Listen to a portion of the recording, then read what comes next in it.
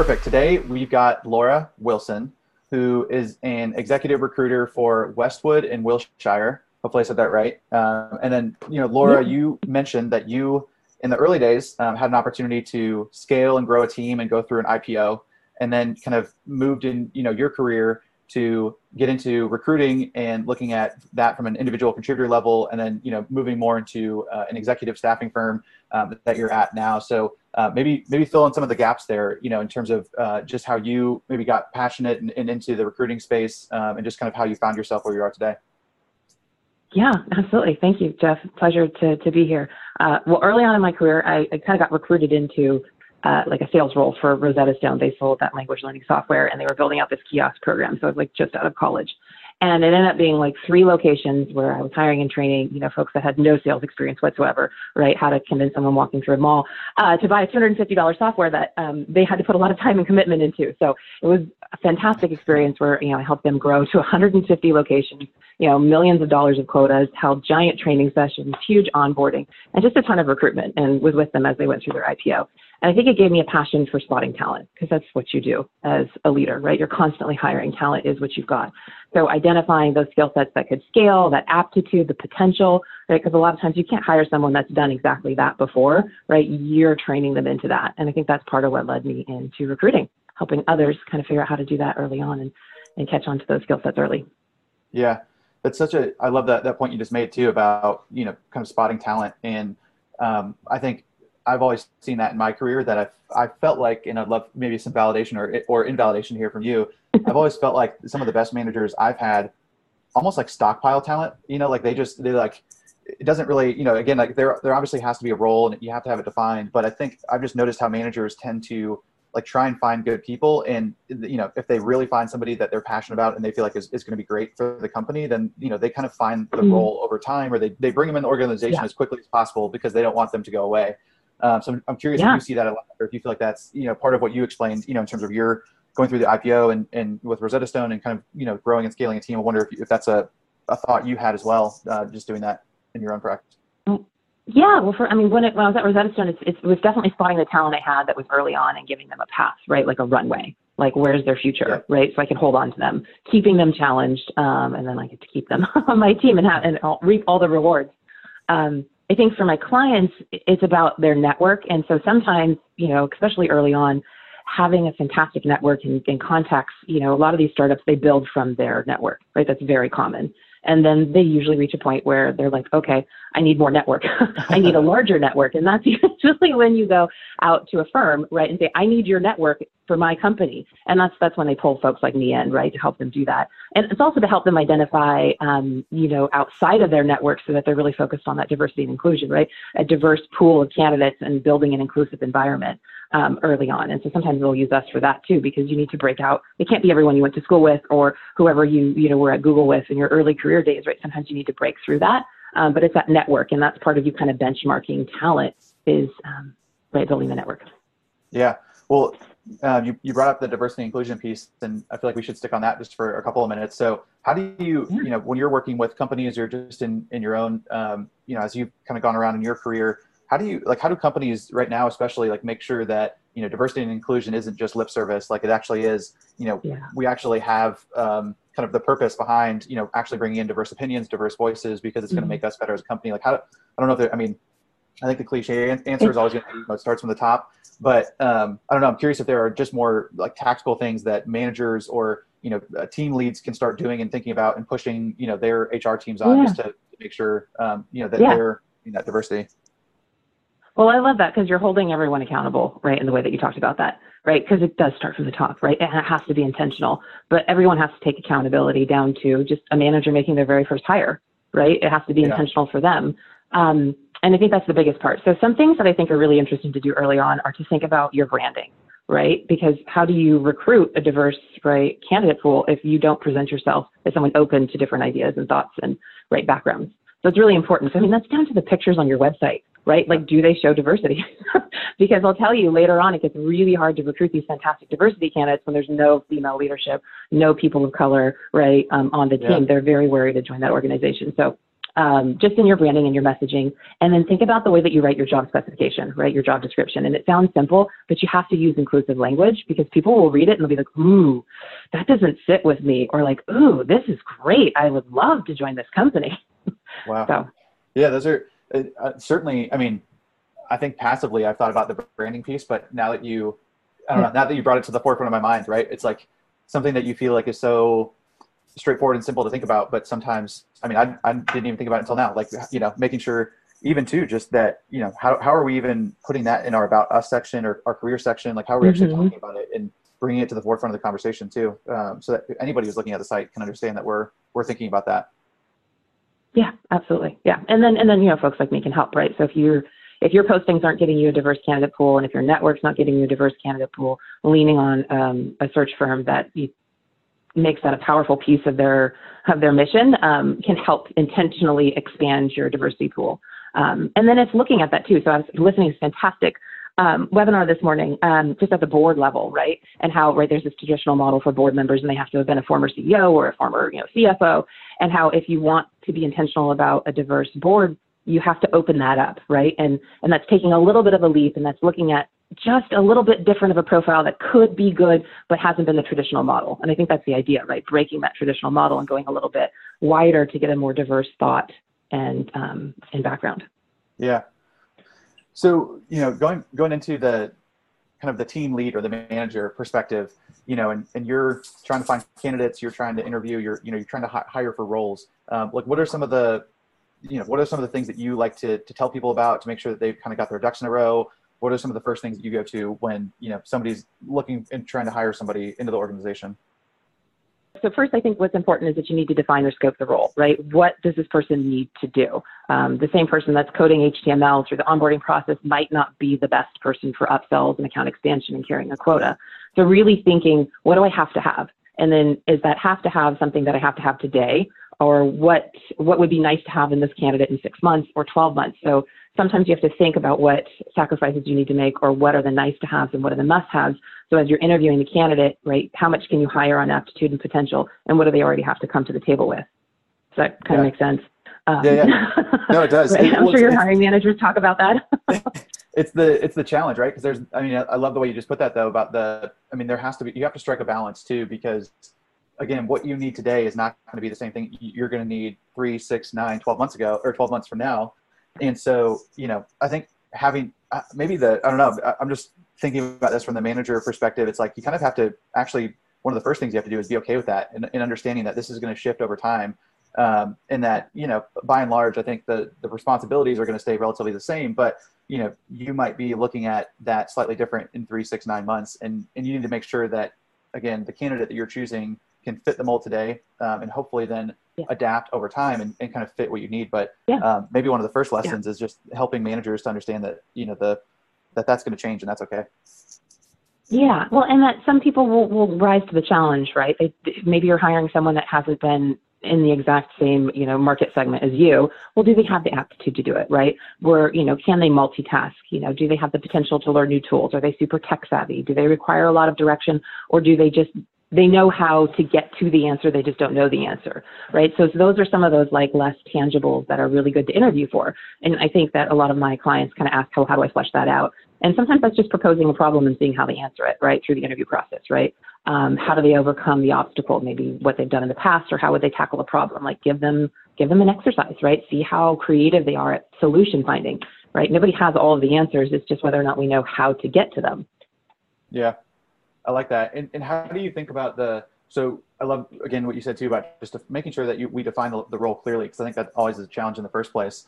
And then how do you coach, clients that you work with and people to start judging or start scoring, their candidates based off of that job description? Are there frameworks that you use? Is it, a lot of it, I feel like a lot of times comes down to gut feeling in terms of outside of the aptitude.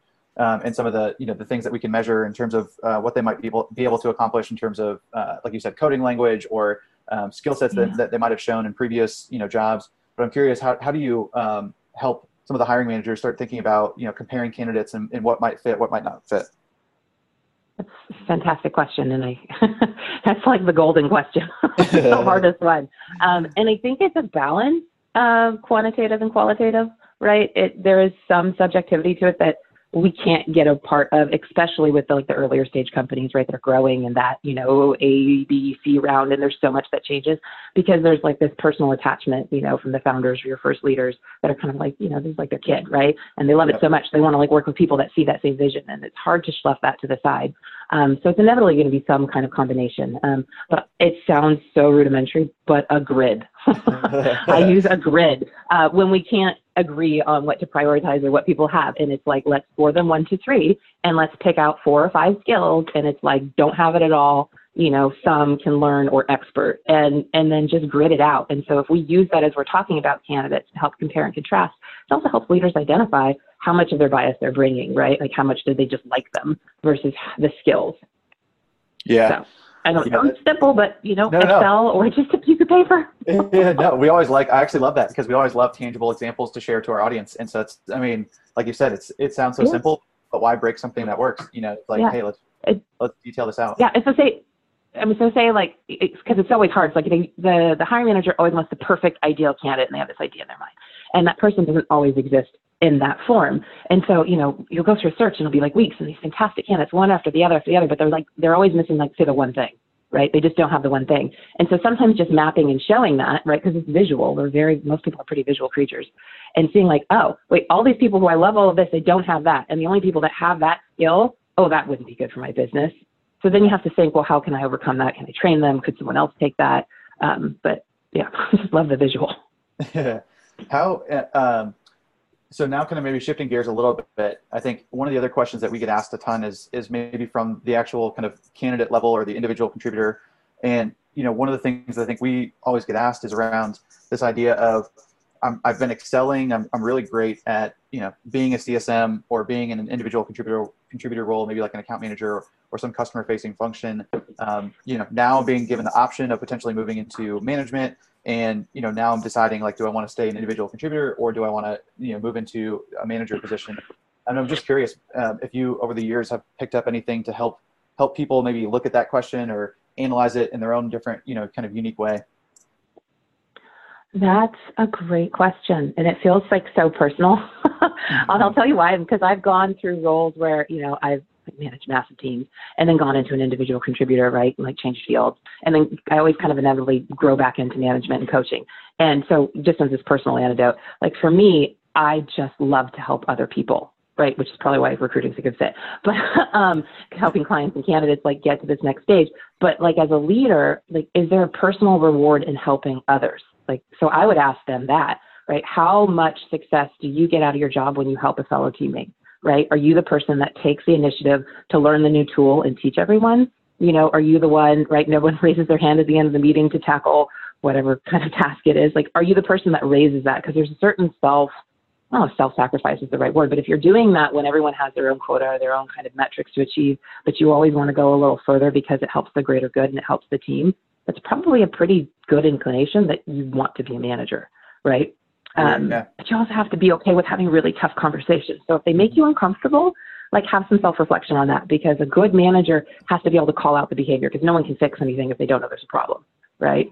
So I'd probably ask them to look at those 2 things to start. Yeah. And hopefully too, I think the uncomfortable conversations is multifaceted because, hopefully at that point in your career, if you're being asked to move into a management position, then you've been comfortable at least having, I'm going to call them kind of financial or contractual conversations. Because a lot of times, you're going to have that renewal responsibility. You might have upsell, cross-sell. Mm-hmm. And so you kind of feel comfortable from the monetary perspective, which I think is a big part as you go into being a manager, right? Because I think a lot of times people are trying to come ask for more money. They're asking for other incentives. Mm-hmm. They might be coming to have that conversation a lot. And so I think that's a big part of, just like you mentioned, being comfortable in having those conversations.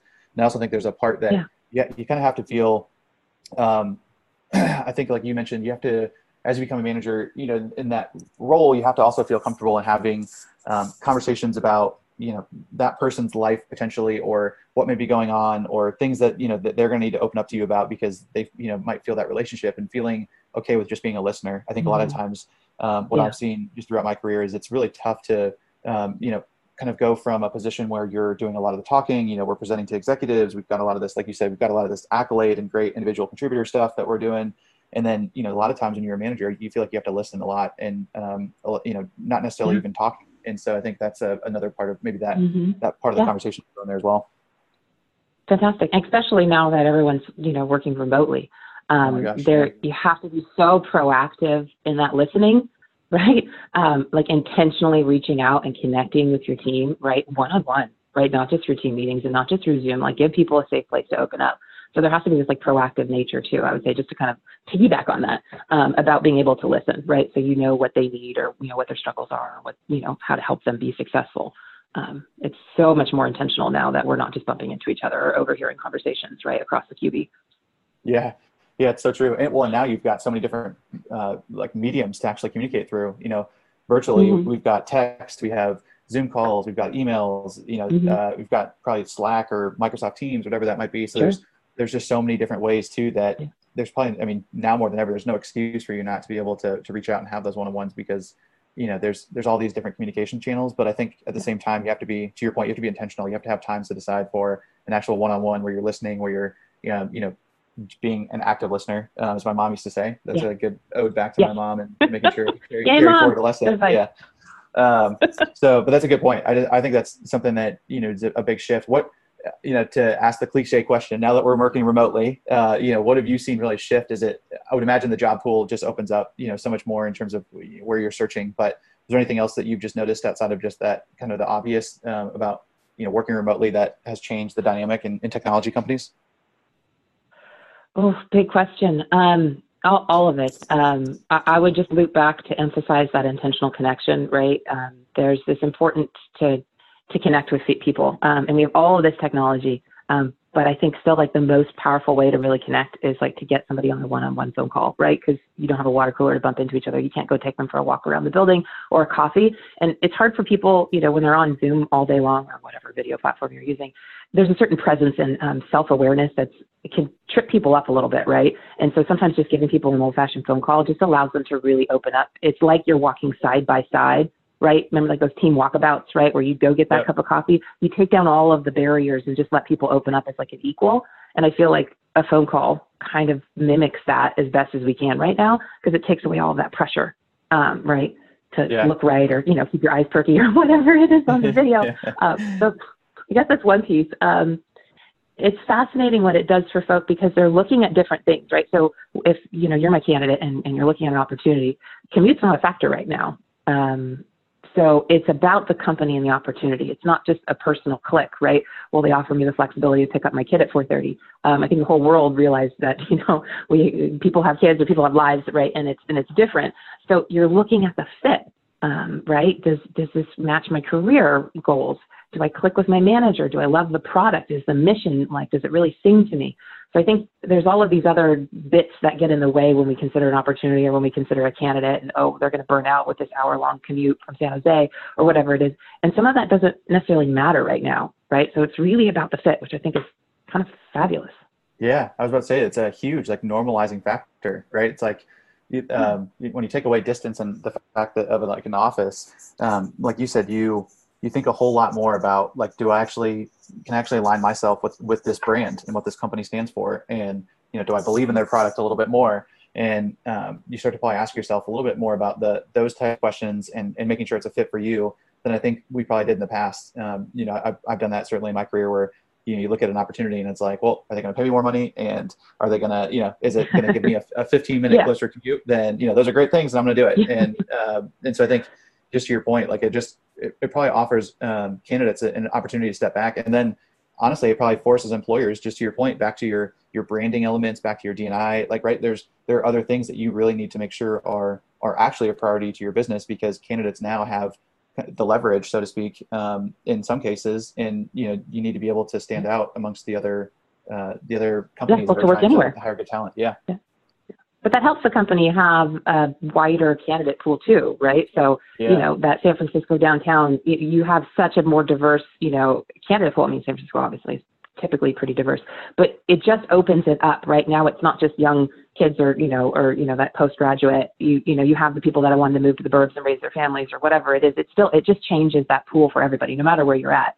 If you're not no longer requiring people to commute within like a certain radius. So I think it works on both sides, right? Opening up the opportunities. Yeah. Well, we talked a little bit about, from the management side, kind of shaping the role, thinking about, how we're kind of interviewing candidates and potentially how we're kind of scoring them against one another to make sure we can, get the right fit. Talked a little bit about individual contributor, maybe asking themselves, do they want to stay an individual contributor? Do they want to go to the manager level, and what that kind of looks like? And so maybe the third point to hit on, and then we'll try and find some nice ways to wrap up with some takeaways. But maybe the third point is, how do you, as you get back into that manager perspective, what happens is you start identifying, whether or not a person kind of fits on your team anymore. I think we talked about, potentially looking out, 3, 6, 9, 12 months. And sometimes, your needs change, and maybe this person doesn't necessarily fit what exactly you need. And so how do you think about just trying to maybe position, people into other parts of the organization, or train them on skills that they need, for their current position? Like, how do you kind of judge if that's, available to that person in that perspective? And I know, again, it's kind of a hard question because it's probably different, situation to situation, but how do you think about framing up that question? So if you're bringing the person on board, I think a really good question to ask or thing to look for is actually the candidate's questions, right? How generic are the questions and how specific are they? Are they saying like, who's responsible for the upsell, or right? Like, how long is, what is your onboarding process? Like, those are pretty generic questions. But if it's the kind of candidate that says, hey, who's the best at XYZ in your org, and will I have an opportunity to shadow them? Right? That's a specific. That's someone that finds solutions, right? They don't know the answer, but they find the way to get the answer. So I'd say use that in your interview process, because you're going to find the person that knows how to be successful, not just in the short term, but the long term, because it's an aptitude. It's an intentional characteristic, right? To always grow and drive and continue bettering yourself. Once the person's on your team, I think part of it is, again, defining what you need, right? Have the understanding, like, what do I need out of this role? Is this person, can they hang out here? Are they getting what's done? And then do I have the ability to train them on it? Or can this facet could Bob handle it? Or could Susan take it, right? Defining on what is needed today, and then what you can kind of shuffle around on your team, and whether or not this person's kind of worth training for, right? Does this person in your org need to be able to have this? And then communicate it, right, to the employee, saying, this role, I need this. This is a requirement for this role. So I need you to be able to do X, Y, Z, and then set a timeline, right? And sit down and give them the training, and then give them the feedback, right? And so maybe you make it a 90-day training exercise. Maybe it's 30 days. I don't know how much time you have, right? That's going to be up to you to train this person, and then make it like weekly or bi-weekly meetings where you set kind of agenda. These are the things I want you to do this week, and then recap on them. But that's management, right? In any field, but it's communicating what's missing, giving them the tools to learn it, and then getting around the back and being like, did we learn this skill, right?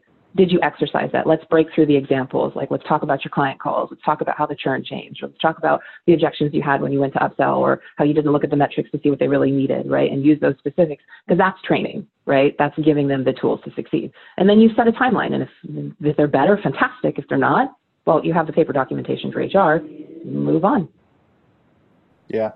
And I love that so much. I was actually just writing a note down because I like the way you just talked about thinking about those plans, and how, we really need to, I also think, just be upfront and forthright, as you're starting to develop those things, as we're, like you said, for measuring that weekly, if we have expectations, we need to be able to openly talk about that with our candidate that we're bringing on board, or with a current team member, in order for this whole thing to work anyways.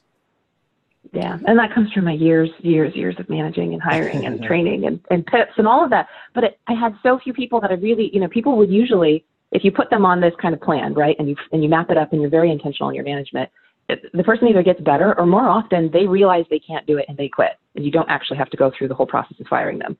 And I mean, I had hundreds and hundreds of employees that I worked with, but because I think that communication was clear, they knew when it was time for them to go, and we didn't have to go through all kind of like the formal hassle of letting them go. Yeah, I know what you mean. Well, this has been awesome. That's more important. yeah, that's the other side of the coin. Yeah. Right? That's the one we hope for.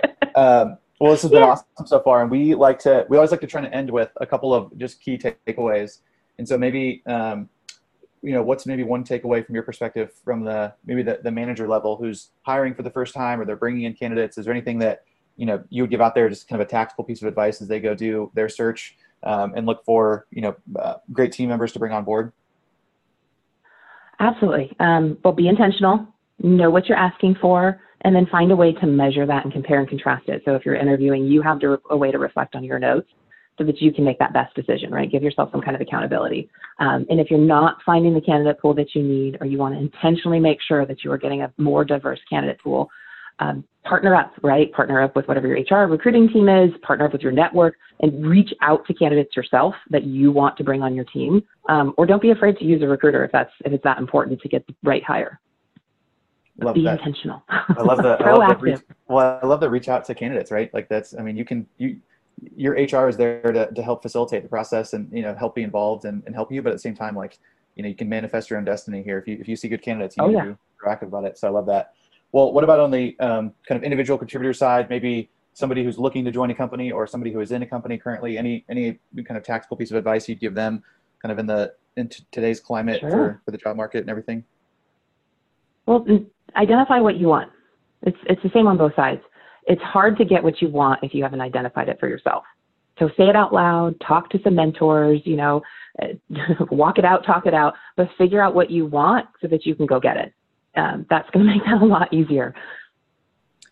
I like that too. I've heard a lot just throughout my career too, which is on the flip side, it's also just as good to figure out what the things that you don't want. Like I think sometimes it's hard for people to write down what you want, but I think throughout your career, if you can at least just keep both sides of that equation going, like if you can still write down stuff that you don't like or don't want out of a position, then that's also just helpful to go figure out. Absolutely. Yeah. What's a deal breaker? Yeah. What is a must have? What is a deal breaker? And then your gray area, and then you can kind of weigh and balance how that shoe fits, right? Yeah, that's perfect. Well, Laura, this has been awesome.